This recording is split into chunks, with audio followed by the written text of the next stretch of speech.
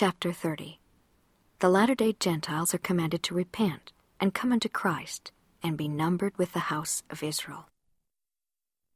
Hearken, O ye Gentiles, and hear the words of Jesus Christ, the Son of the living God, which he hath commanded me that I should speak concerning you.